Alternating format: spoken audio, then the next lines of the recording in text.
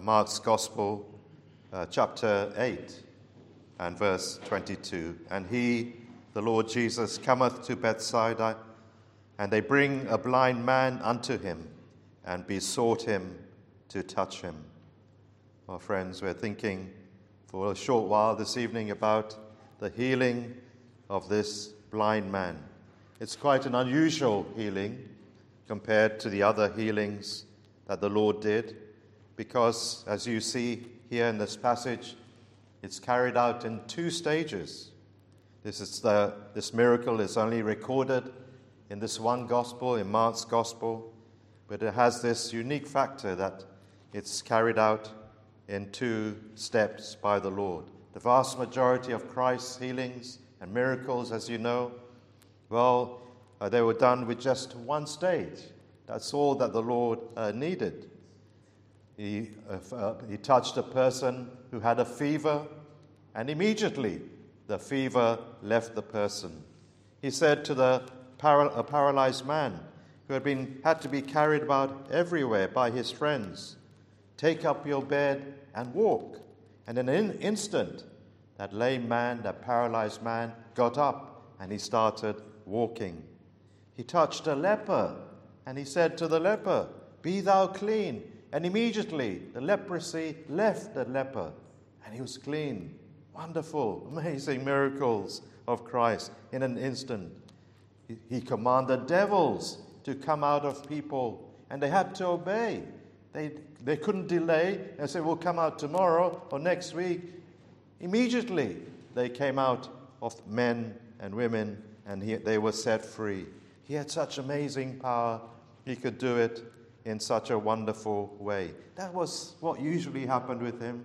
You only have to go through the Gospels and you can see these things, friends, for yourself. But here on this particular occasion, when he's in Bethsaida and this blind man is brought to him and he's besought by the friends of the blind man to touch him, well, he doesn't do it immediately, but in two stages. And yeah, even you could say it's done immediately, because it's done in a matter of time, within a matter of minutes, rather. But there are two stages to it which are going to be of help to us. And I think as we look at this, I think it's here and it's done in this way by the Lord to be an encouragement to those who are seeking the Lord. When you begin seeking the Lord and you begin hearing about conversions and you begin hearing about what God does in a person's life, well, you may want these things immediately, and maybe it doesn't happen. In fact, often it doesn't happen immediately. Conversion today especially is more of a gradual process, a gradual coming to know the Lord step by step, not so much an instantaneous conversion. It does happen sometimes.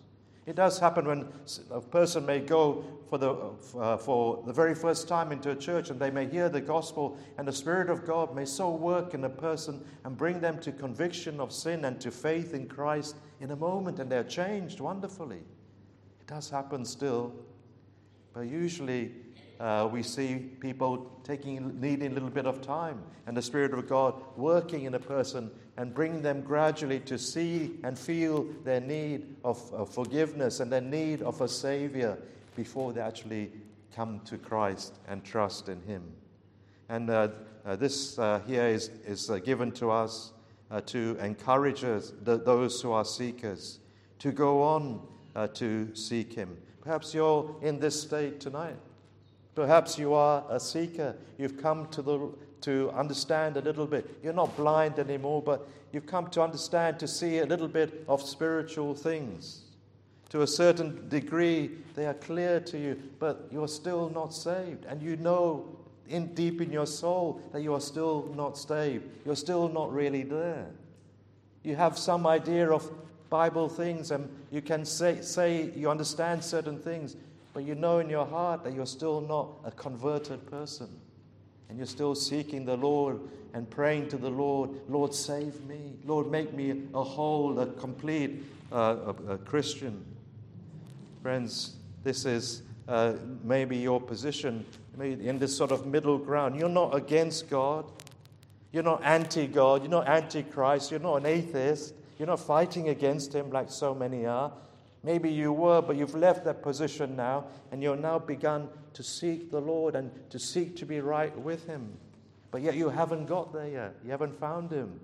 You haven't obtained that forgiveness from him. But it's this miracle, friends, I think is an encouragement for you not to give up seeking, but to continue until you come through to him. That as you continue to hear the preaching of the word, and as you continue to read this Bible for yourself, these things which maybe look at the moment and seem somewhat indistinct to you and unclear will become clear and are obvious to you. Friends, you must move on. Don't stay in that middle ground. Don't stay content with the little bit of knowledge that you have, but this is also to encourage you to move on to the next stage and to pray for a clear sight. So that's what we're thinking about. I'm just going to go through these verses and draw some lessons for us. Here we see the Lord came to Bethsaida, and they bring a blind man unto him, they being the blind man's friends, we assume, and besought him to touch him. A blind man. Well, what a terrible state to be in. But a blind man, what can he do? How can he feel his way around? He can't go by sight. He can't go by what he sees. He has to move around by sense, by feeling. If he's in the home, he has to move around his home by touching the furniture and touching the walls, and in order to make his way around. He has to touch, he has to feel, he has to handle tangible things, material things, in order to move in this world as freely as he can. He's hindered by his blindness, but that's the only way, by touch and feeling and handling things. And isn't that a picture of so many people today who are spiritually blind? They have no knowledge of the world, the spiritual world. They're blind entirely to spiritual. They think, well, this world is all that there is. Material things is all that they are. Things which are tangible, things which I can see in this life. That's all there is to life. That's all there is.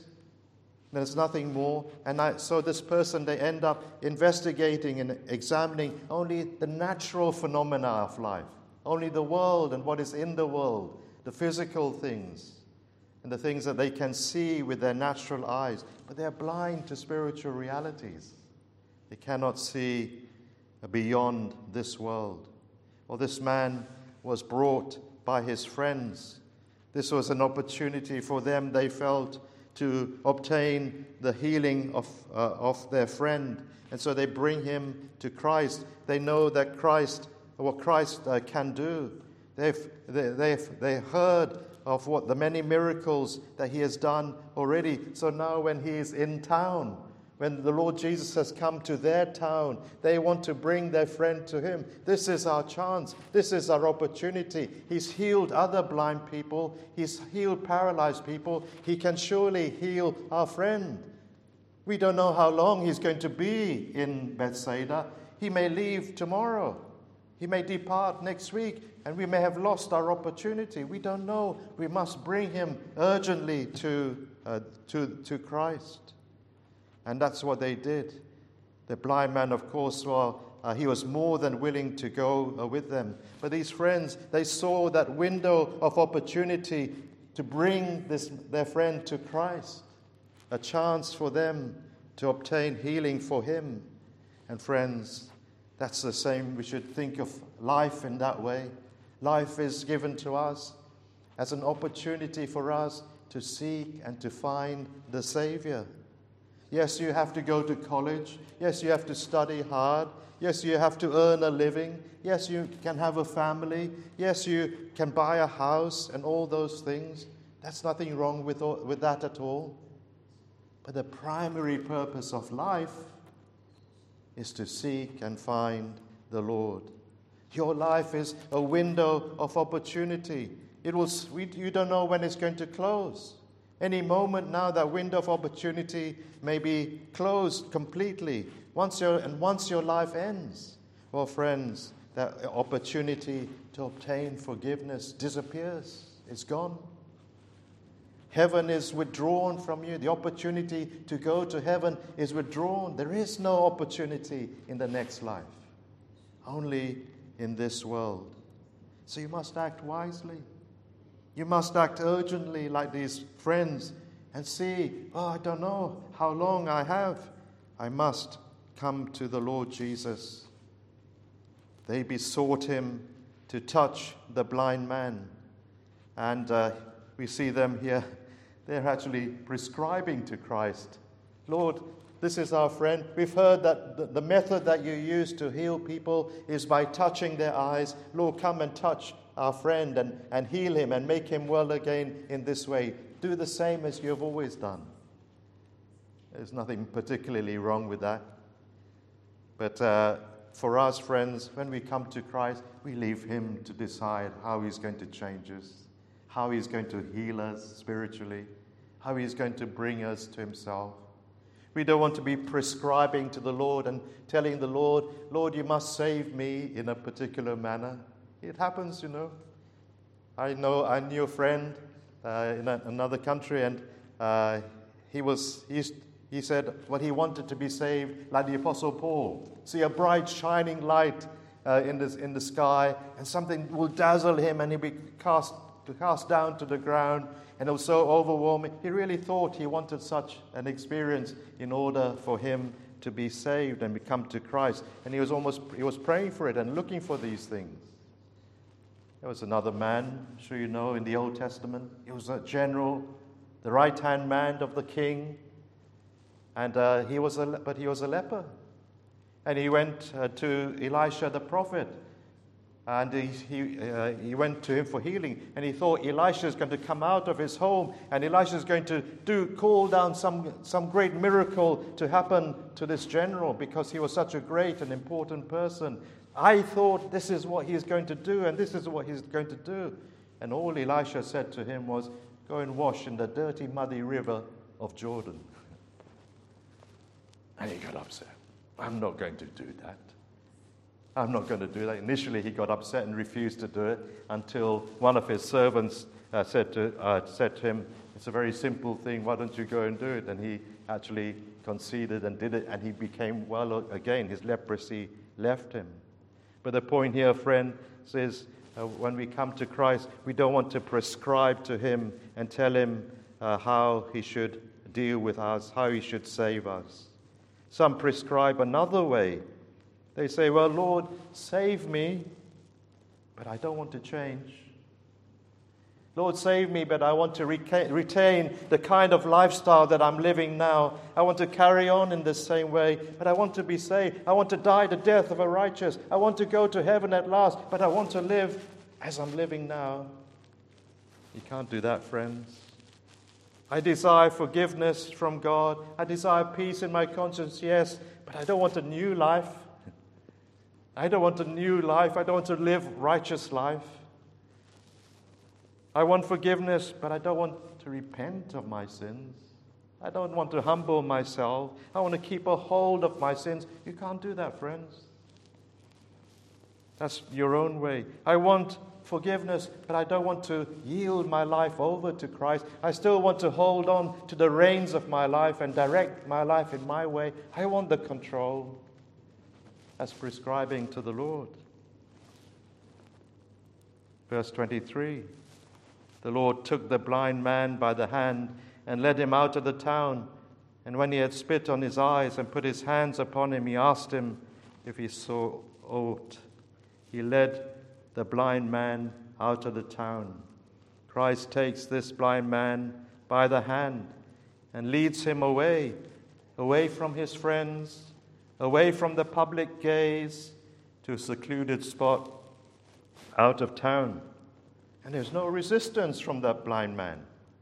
He doesn't say, he doesn't withdraw his hand. He doesn't say, I'm not going with you.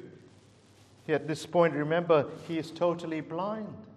He cannot see anything. He's at the mercy. He needs people to lead him. He's at the mercy of those who are leading him.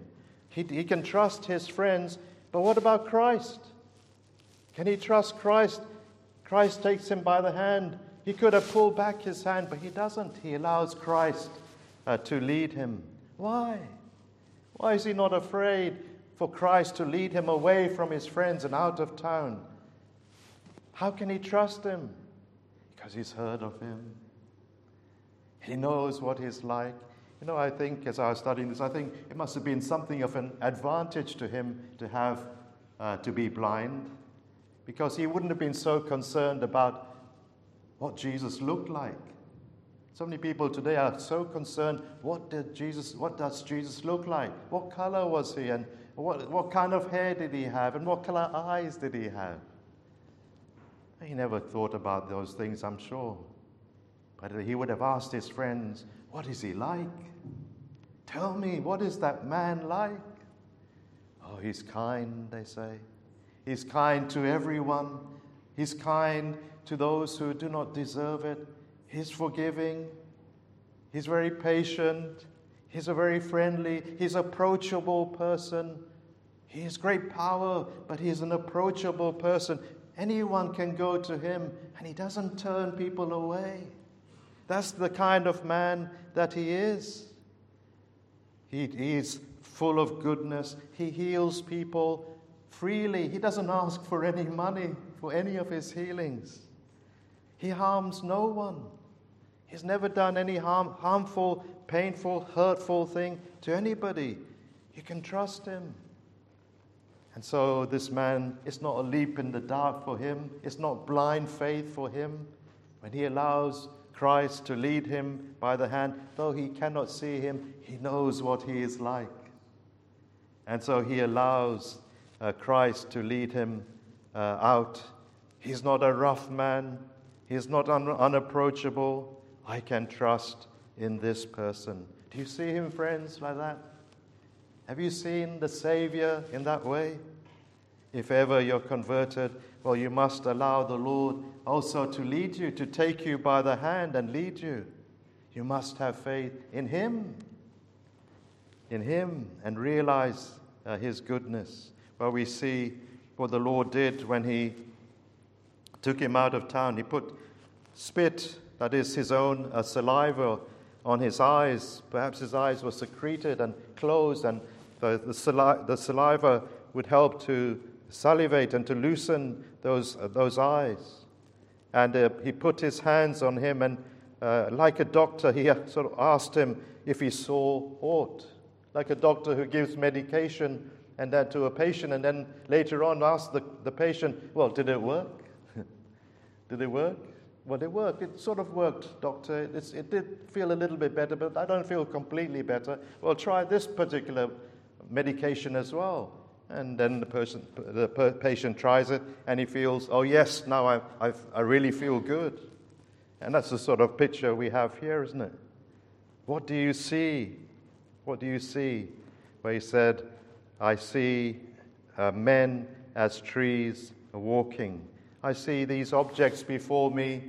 Well, they look like trees. They have the form of trees. But the surprising thing about these trees is that they're moving from left to right and from right to left. And so they can't be trees because trees don't move. And so they must be men. There must be men who are moving around. But I can't see very clearly. I can't make it out very distinctly.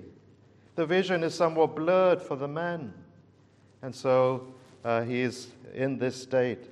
And this is, friends, where perhaps many seekers are today. This is where perhaps your condition tonight. You can see some spiritual things. You can see them to a certain degree, but not clearly, not distinctly. You're not blind, but you haven't got your full sight either. Somewhere in that middle position. Let me give you some areas, perhaps, to help you to see these things. Perhaps you're a person, a seeker here, and you know your need. You've come to realize that you need Christ and you need forgiveness, and you know already you're not a good person. You can admit quite freely and readily, I am a sinner. You don't question that. But perhaps you haven't seen that your need is deep than just a surface need. That your need is a need for total conversion. That you need a radical change to happen in your life. It's not just a superficial change on the outside. It's not just fixing one or two things here and there and repairing these things by self-improvement in my life. No, I need a total and radical change. I need a new heart. I need a totally new disposition to be in me from within. And I need Christ to do that for me. I cannot fix myself. I realize I need to change, but have I realized the deepness of the change that's required? A total change, a new heart, to be born again, as the Scripture says. I may be, in another way, aware of my sin, and I even know that I need forgiveness from God. I don't doubt that. I've seen that. I know, and maybe I've even asked God to forgive me my sins, but I've only seen my sins as the bad things that I do. Oh, I do this, I shouldn't do that. I do that, I shouldn't do it. I say this, I shouldn't say that. That's the sum and total of my understanding of my sin, the bad things that I do. I haven't as yet seen my sinful nature. That it's not only the bad things I do, it's I do bad things is because there's a real problem within. There's a problem with my heart, that my sinful nature, I am a sinner. My nature is sinful. My nature is not naturally good. I'm not inclined to goodness naturally. I do some good, but the natural inclination of my heart is towards evil, and evil continually. The disposition that is inside me is for sin. That's what I need to see. I have a bad heart. I need to see that clearly. And then also, I could say, for those who are seeking in this middle position, you've seen, yes, you can say, God is good. You can also say, yes, I need to be saved. But however, perhaps you're one who thinks, I can need to be saved, but I see it as trusting in Christ and also adding something of myself. I need to make my own contribution. Yes, Christ will do 90% of the work, but I will make 10% of a contribution to this salvation. And both of these will go together. So you sort of can see, in some sense, you need Christ, but you haven't seen clearly that salvation is a gift of God. It's all by grace, all 100% by grace. And it's to be received by faith. I cannot contribute to that salvation. I cannot earn it. I simply have to receive it by faith. And I simply have to take it by faith. Nothing of myself must come into it. It's all by trusting and resting, we could say, on Jesus Christ and what He did on Calvary's cross. That's it. Grace. God gives you a gift, you take it. And then one final thing we can mention is the cross. Oh, you've heard of the cross of Christ. You've heard that Jesus, the Son of God, has died on the cross. You've heard of His death. You've heard how awful and how terrible was the sufferings that He went through. And you feel for Him.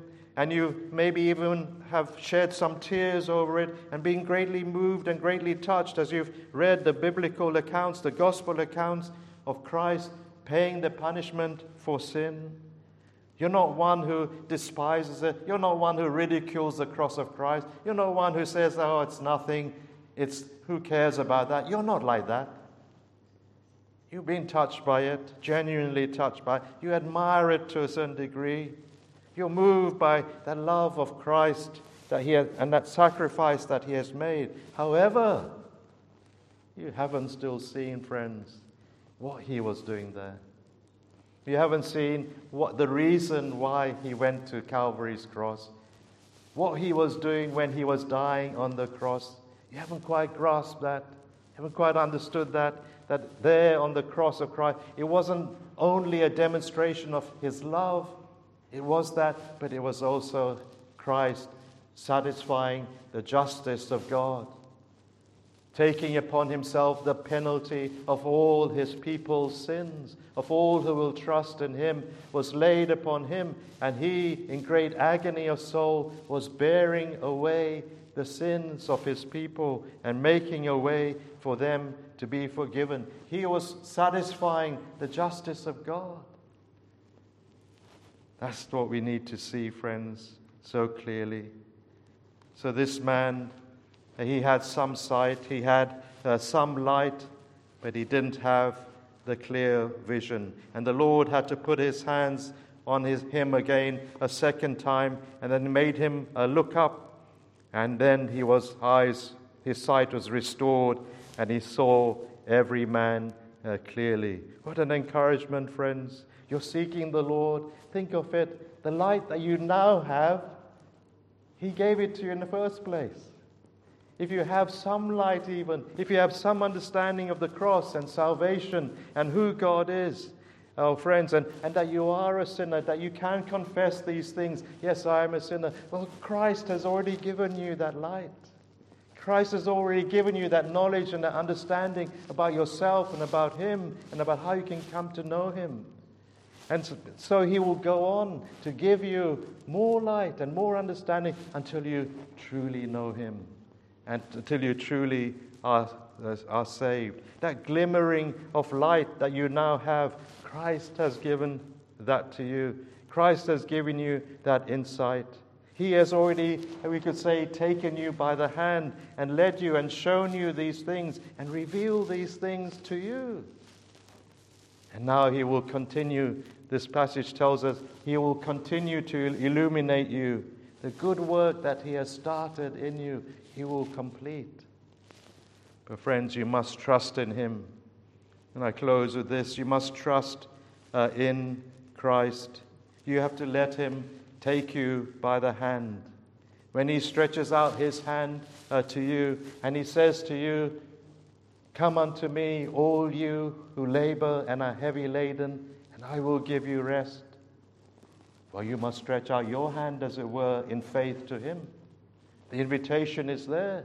You have to stretch out your hand and say, "Lord, take my hand. Lord, take my life. I believe in you. I believe that you died on Calvary's cross for me. Take my life. Save my soul. Take my life. I give it to you. I yield myself to you. Lead me to yourself. Lead me not only now, but lead me through life. From now on, I'm going to follow you, Lord. I'm not going to walk in front of you. I'm not going to leave you out of my life. I'm going to follow you, Lord. Lead me to yourself. Be my leader. Be the one who saves my soul. Be the one who leads me all the way to glory, to heaven." Friends, this is a response that we must also make. So I hope these words tonight will be of some encouragement to us, not to give up seeking the Lord, but to continue until we find him and make him our own Lord and Savior. Let's pray together. Oh God, our gracious, our kind, our good, our loving God and Savior, help us, we pray. Come, O Lord, how we thank thee that thou dost stretch out thy hand to take our hands. How needy a people we are, Lord, to be led by thee. We do not desire to be led by any other but by Christ. We are afraid to be led by any other. But, oh Lord, we trust that we can be led in the right way, in the good way, if we are led by our Savior.